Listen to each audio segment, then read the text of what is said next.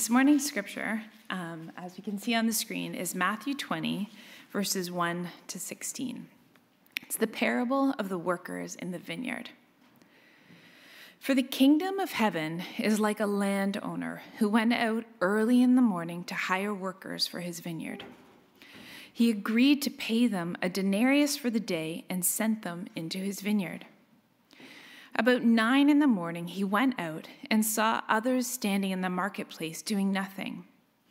He told them, "You also go and work in my vineyard, and I will pay you whatever is right." So they went. He went out again about noon and about 3 p.m. and did the same thing. About 5 p.m, he went out and found still others standing around. He asked them, "Why have you been standing here all day long doing nothing?" "Because no one has hired us," they answered. He said to them, "You also go and work in my vineyard." When evening came, the owner of the vineyard said to his foreman, "Call the workers and pay them their wages, beginning with the last ones hired and going on to the first." The workers who were hired about 5 p.m. and came, and each received a denarius. So when those who were hired first, they expected to receive more. But each one of them also received a denarius. When they received it, they began to grumble against the landowner. "These who were hired last worked only 1 hour," they said, "and you have made them equal to us, who have borne the burden of the work and the heat of the day." But he answered one of them, "I am not being unfair to you, friend. Didn't you agree to work for a denarius? Take your pay and go. I want to give the one who was hired last the same as I gave you. Don't I have the right to do what I want with my own money? Or are you envious because I am generous?" So the last will be first, and the first will be last. Morning. Take my Bible back. I guess the person that was going to read wasn't able to make it in today, so I just asked my wife to put her on the spot. Kind of was wishing it was one of those Bible verses that had a ton of really weird names so that she'd be like stuck up here trying to... Anyway, I'm just kidding. I don't actually wish that on her. Anyway. Before I kind of get into talking about this parable that Monica read for us, I do want to acknowledge, the place that we as Canadians and Torontonians are in right now with the Freedom Convoy that I think probably most of us are aware of. And I just want to acknowledge, one, I do believe in a right for peaceful protest. And there is a great place for our leaders to hear different voices of the people they represent. But I also want to say it's important for us as a community and as a country to not descend into some sort of mob rule, right? So there is a place of hearing the voices of the people, but also our leadership needing to do what is right and best for everyone. And as Christians, I think it is important to remember that we always need to balance what we want for ourselves, our right to vocalize our frustrations and our weariness. And I think all of us, I know myself, I'm tired. I'm exhausted. I'm depressed. Like this, it's crazy. And our whole country, our whole world is in this place. There is great place, there is importance to vocalize this weariness. But we also need to balance this with the freedom of the gospel. And the freedom of the gospel is to put others first and to love our neighbors. And so we must never be willing to justify violence or oppression. We must never be willing to give place to raising voices of hate, flags of systemic racism like the Confederate flag and the swastikas. There is no place for that, and we can never be okay or justify that. But I would like to say in this issue, I would say there isn't a right or a wrong. It isn't black and white. And so wherever you stand on this, I think in Christ you can stand on the different parts of this, but it is key that we all continue to live in Christ's command to love your neighbor in it, which includes having grace on those who see things differently than you do. And so, anyway, I just wanted to kind of say that because I feel like it's an important place that we're in, although I don't think it really has anything to do with this parable. So I'm going to move on from that. Now, I'm going to bring up something that, and this is a joke, so don't get nervous, but I'm going to bring up something that may cause many of us to relive old trauma, childhood traumas. So you picture a group of kids standing in a row on a soccer or a football field or a baseball field or a basketball court or a cricket pitch or whatever sport with another describing word for the space that you're standing on. I don't know, what's rugby? Field? Yeah, rugby field. So these kids are getting ready to play a game or a match, and they need to divide into two teams. Does anyone know where this is going? So the two best players, of course, are the captains, and so they stand triumphantly facing this line of children. And they start calling out names one by one. I want Tommy. I want Jake, Angela, Glenn. One by one, starting with the best players, and it's usually also the best friends, kids are called over until slowly but surely the least desired children are standing by themselves, isolated from the rest of the group. Okay, Liz, David, and last, I guess that means I'm stuck with you, Greg. Anyway, so maybe it's just my childhood trauma, not yours. I mean, it's heartbreaking, right? Does this bring up traumatic memories for you? If it didn't bring up traumatic memories from you, that's either because your brain erased those memories to protect you from the pain, and it may come up in counseling in the future, or because you were always picked first. If that time wasn't traumatic for you, it's because you were in the first chosen. And as a side note, if you were always one of the first ones picked, and that's okay, there's nothing wrong with having physical sport prowess. It's not a moral issue. But if you're one of the first one picked, but your memory of choosing teams as kids there isn't traumatic for you, chances are you may not even be aware of how painful and humiliating this whole process was for others. And if that's the case, I think there is something to reflect on. The perpetual insiders not having any real awareness of how humiliating and dehumanizing this kind of who's in and who's out is for the perpetual outsider. And this isn't just true of kids' sports, of course, but all areas of adult life too.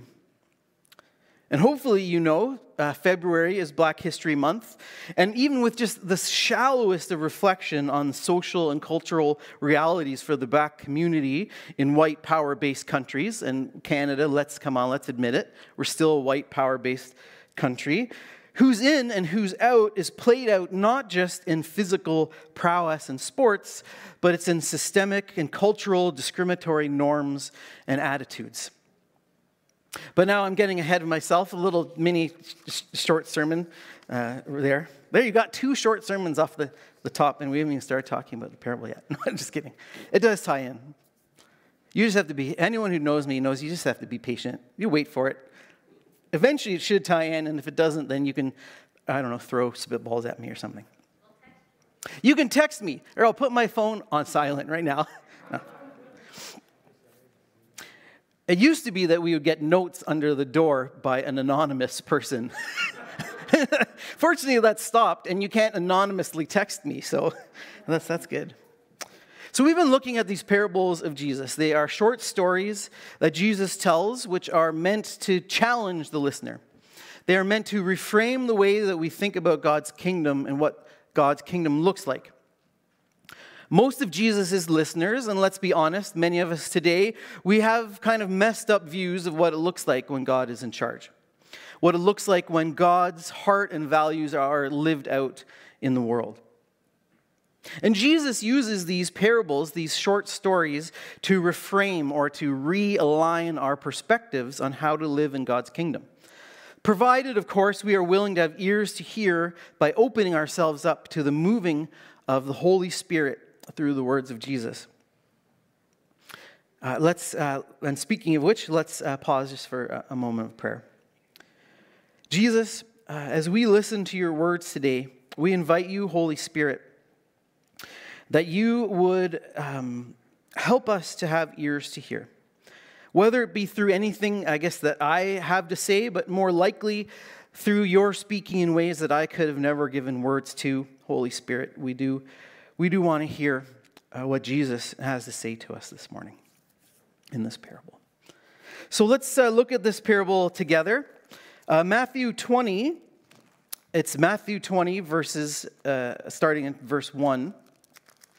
I'm reading from the New International Version, and just as a preamble, for those unfamiliar with English translations, there are many of different English translations. So if you are following in a Bible on our Bible app, and the words are different, you don't have to be alarmed. It's just that we have different translations from the original language, in this case, Greek. So verse 1. And there's a lot packed into this verse 1, so I'm asking for lots of patience with you this morning. For the kingdom of heaven is like a landowner who went out early in the morning to hire workers for his vineyard. Now, Jesus starts out like he does with many of his parables, especially in Matthew's gospel. The kingdom of heaven is like. Now, for those of you who are unfamiliar, the Bible has Jesus' story, so kind of like a biography of Jesus told by 4 different people. And we call these books the Gospels. And so all 4 of these Gospels speak about the kingdom of God. But Matthew is the only one who uses the phrase, the kingdom of heaven. Now, there are lots of different theories on why Matthew uses this different phrase or puts this different phrase into on the lips of Jesus. At the end of the day, what matters is that when Matthew says the kingdom of heaven for us as we read it, he's using it in the same sense that other writers are saying the kingdom of God. And as I've said before, we shouldn't mistake this for something that is kind of like up in the clouds, angels flying around ideas of heaven. This is the kingdom of heaven, or the kingdom of God, is about what it looks like when God is on the throne, when God is in charge. So this is what it looks like when God's reign in heaven is coming down on earth. So it is when God is in charge, yes, in heaven, but also here on earth. And so Jesus is using a story to give us a picture of what it looks like when God is in charge. And when God is in charge, it is like a landowner who went out early in the morning to hire workers for his vineyard. Okay, so a few quick things. First, the word in English for landowner here, and this is more interesting than really helpful, is more literally translated housemaster, and it's actually 2 words put together. It's like the man housemaster. We can't actually tell from it whether this guy owned the vineyard or if he was simply put in charge of looking after it. But that being said, this housemaster is the one who has to get up at sunrise, and he goes out looking for day laborers to work on his farm, on his vineyard. And what's more, his land is a vineyard. So for the Jews, the vineyard is a common metaphor for God's people, for the Israelites. So if you're kind of new to reading the Bible, or maybe this is just new to you, when you are reading through the Bible and it starts talking about a vineyard, you can usually ask yourself, I wonder if this is talking about God's people and not actually a place that grapes grow. And the answer is almost always yes. So that's just a little tip when you're reading through the Bible. If you see the word vineyard, think, person is probably making a metaphor talking about God's people. So, first sentence in, Jesus has told his listeners the stories about what it looks like when God is in charge, that it is about his people, and that it is about a person who owns or is responsible for this vineyard. And this is what it looks like when God is in charge. It is a man who is responsible for this vineyard getting up at the crack of dawn to go out and hire laborers for the day. Verse 2 starts with, he agreed to pay. And this is another fun one, or at least I think it's fun, but In our English word, the word for he agreed is actually our English word for symphony. It is playing well together, making a beautiful sound. It means they are one mind. They are in harmony with one another. So it's actually important for the end of the story that here we see at the beginning of the story, the first people hired, so the ones who end up grumbling, they were in harmonious unity like a symphony about how much they would be paid, right? So this isn't the landowner twisting or manipulating or anything. This is unity across the board on how much to be paid, and they agreed on a denarius, which was a Roman coin that was surprisingly worth a day's wage. So it's so far nothing extraordinary. They agreed to get paid an average daily wage. Then these laborers, upon harmoniously agreeing to their pay, they go out and they do a hard day's work. Another thing that is important to the story to understand is the economics in first century Palestine and economics in Jewish law. Now, these laborers would have been people who were very poor.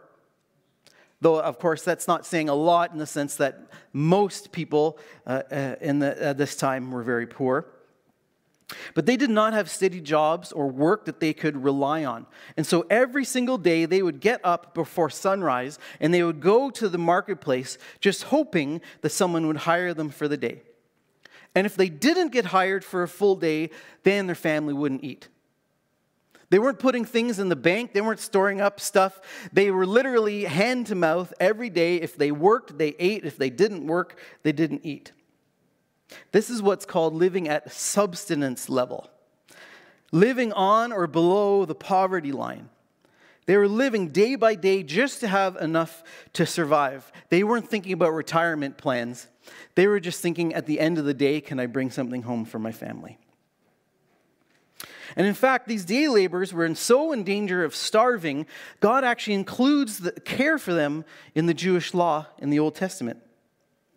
The Old Testament is the part of the Bible that tells us the story about the Israelites a long time before Jesus came along.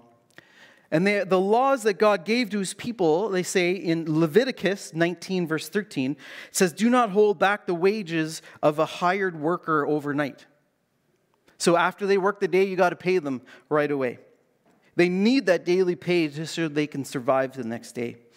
And in Deuteronomy, in chapter 24, verse 15, it says, pay them, these day workers, their wages each day before sunset, because they are poor and they are counting on it.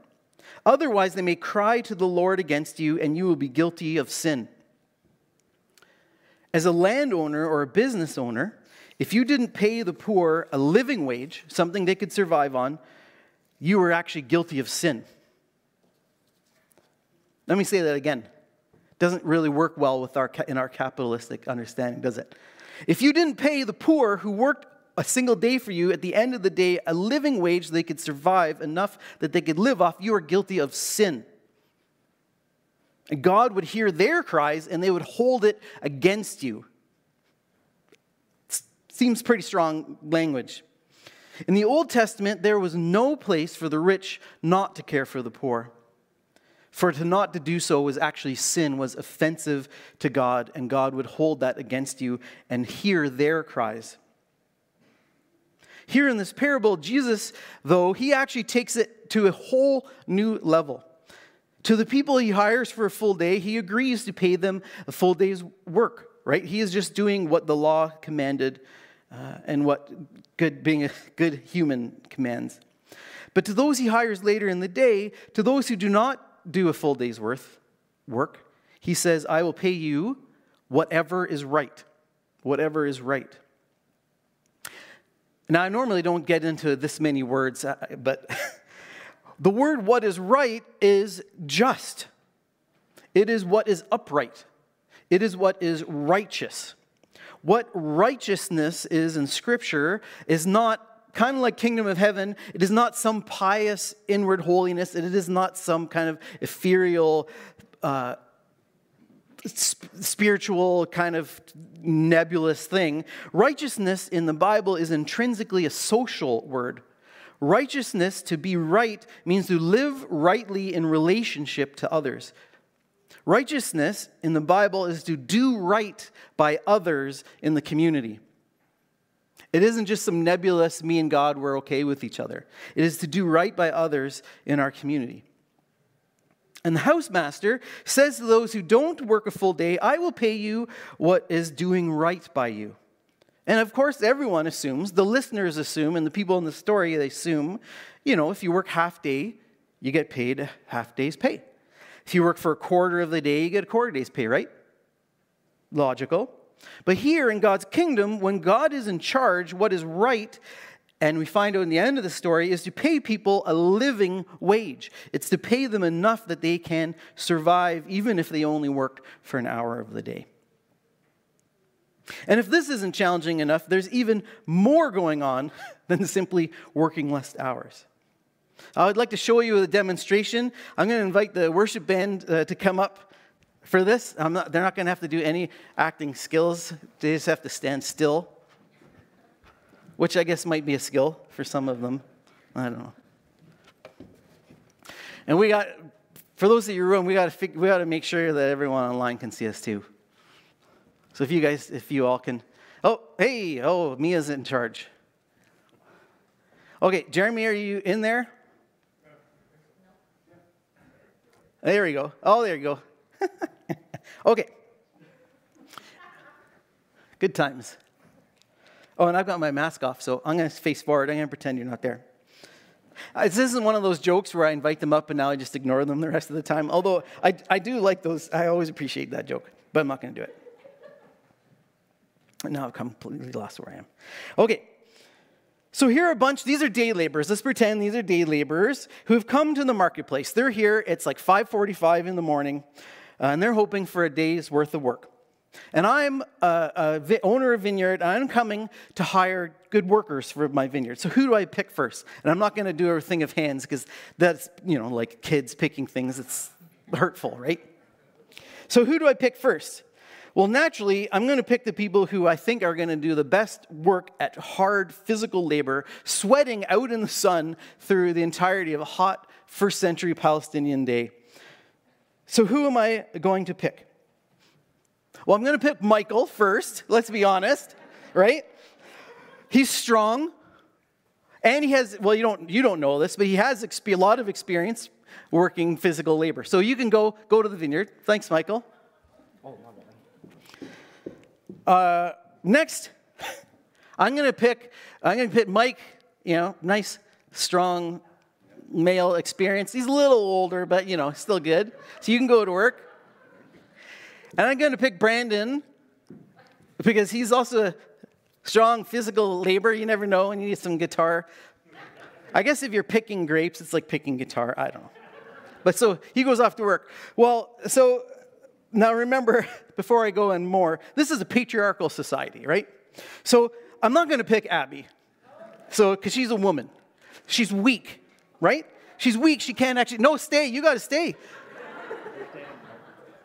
Because you want work. You don't want your family to go hungry. So you're stuck. You're going to stand in the marketplace till someone hires you or you go home at the end of the day. So you're stuck. And I wouldn't actually pick Jeremy because, he isn't Jewish.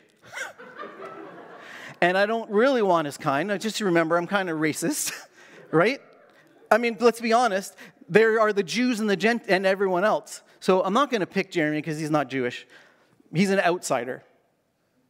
And I wouldn't pick Scott because he has a bum hip, right? He walks with a cane. So this guy's not going to do labor. So I'm good with these three. So I go off, go to work. These people are stuck here. And then later I'm going to be like, okay, I need some more people. I'm going to come back. And who's left? Now who I pick? Well, even though he isn't Jewish, he's going to be better than a person with a cane and a woman. So Jeremy, you can go to work. I'll put aside, you're an outsider dog, but I'll still take you because you can work better. And then I come back a few hours later, and then, okay, fine, I'll pick a woman, but I'm not going to pick a gimp, right? And I know that it's an offensive term, but you have to remember, this is how I'm thinking. This guy can't really do any work. I come back. Oh, and you guys can sit down. You don't need to actually do work. Right? So I come back, and at the end of the day, at 5 o'clock, who's left? There's only a work. Now, Scott isn't representing Scott. Of course, he's representing a group of people. The only people still standing around the marketplace looking are unhirables, right? They are people who are undereducated, people who are underexperienced, people with low capacity, people with lots of limitations. They are seniors who have aged out. They are people with disabilities, whether it be mental or physical. There are people who could perhaps actually do physical labor, but because of my personal prejudices, I've actually written them off. These are the people who are left at the end of a day at 5 p.m. in a Palestinian marketplace looking for work who aren't getting hired. But I'm this landowner, so I'm actually going to hire Scott. He's not going to produce very much. Now, Scott, even with his hip, could produce a ton, so I'm using him as an example, but he's not going to, this handicapped person isn't going to produce the same, but I'm still going to hire him. I'm going to give him work for a part of the day. Now, I hope some of the implications of this are kind of sitting in for you. The housemaster comes and offers the dignity of work to people who society would say is unhireable. And not only that, but this landowner is willing to pay them what is right. When God is in charge, those who are seen by others or those who see themselves as undesirable are desired. Those who are unhireable are hired. The undignified are given dignity. Those who feel worthless or are seen as worthless are shown their worth. In God's kingdom, a person's worth isn't measured by their performance or their productivity, their capacity, or how others view them, or even how they may view themselves. God's kingdom is like a vineyard where all have a place of equal worth, where unfathomable generosity is the norm, where the worth and value is fixed on our belovedness, not in strength or wisdom or influence or charisma. But this parable isn't just saying that God's love is gracious beyond human understanding, for it is. It is about that. And it challenges us to see others differently.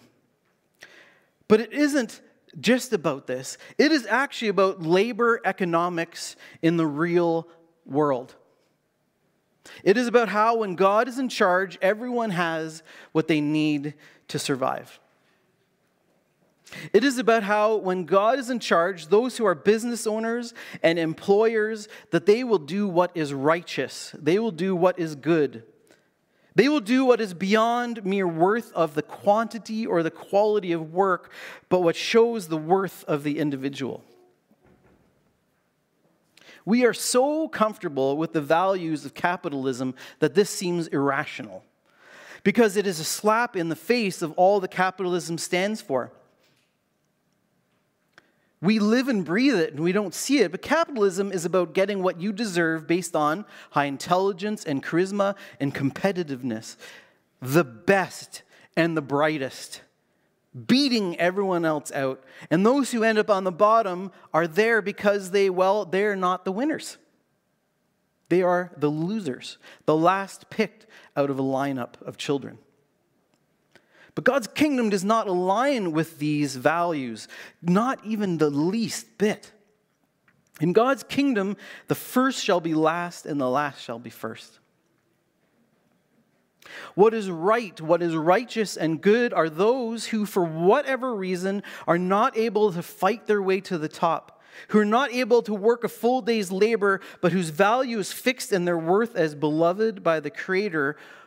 What is righteous and good is when capitalism says they do not deserve to get paid. What is righteous and good is when they are hired for what they can do and they are paid enough to live off of it. Now, don't get me wrong. I'm not arguing that Jesus is Marxist or whatever. There is no human economic structure that actually lives out the values of God's kingdom. So I'm not saying let's replace one thing with something else that we know about. But we need to challenge the assumptions of what we see as norm. In the labor economics of God's kingdom, to live rightly and goodly as followers of Jesus, we need to be aware of and working towards ways of affirming and the value of all people, especially those on the margins who capitalism says are unhireable and undesirable. And as we do, we will find that those we've written off are actually the ones who become first. They are the ones who will show us God's kingdom. They are the ones who will show us God's presence on earth. They are the people with whom we can experience beauty and truth and kingdom wisdom. In this parable, the one who worked the full day, which means, yes, the one from a work perspective, they did carry a bulk of the work. They're the ones whose sweat and full day's work produced the most, at least, in a farming metaphor. But these ones who worked the full day, they carry the load and the burden of society. But in this parable, and those who did a lion's share of the work complain and grumble because they feel they deserve more than those who did less, the housemaster asked them this question: "Are you envious because I'm generous?" One last word here for you. The word this translation says is envious is actually the same word that when Ben prayed the Lord's Prayer, it's the same word in the Lord's Prayer, lead us not into temptation, but deliver us from envy? Evil. Not deliver us from envy, not deliver us from looking at someone going, oh, kind of wish I had that. Deliver us from evil. It is the word for evil. Of course, to be honest, I think our English translations, and one, translating is hard work. But two, when you read this parable, it's so much easier to put the word envious in there, isn't it? To say these people are just being envious, not to say that they're acting evilly. Those who do the lion's share of the work, when they complain and grumble, they are doing what is evil. We grumble because we feel we deserve more. We've worked harder. We're the ones who carry the load.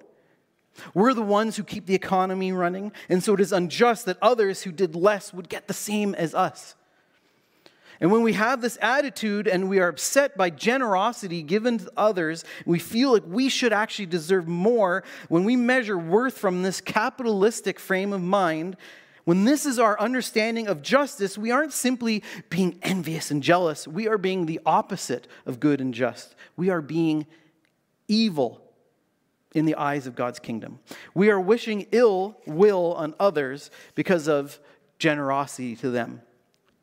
God's generosity and the generosity of others, because of what is in our hearts, is leading us into evil, and we become the opposition to God's kingdom. Usually this is because we've forgotten God's undeserved generosity to us. We too have received God's unimaginable generosity, and God has placed in us our worth.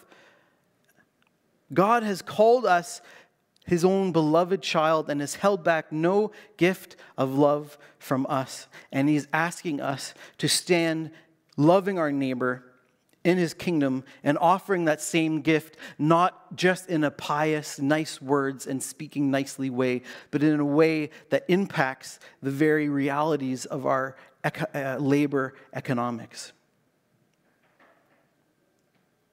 So let us stand in this knowledge. Let us be transformed by it so that we can celebrate and participate in God's kingdom generosity to others, working alongside God towards a time when all people have what they need, when there is no poverty or hunger or discrimination.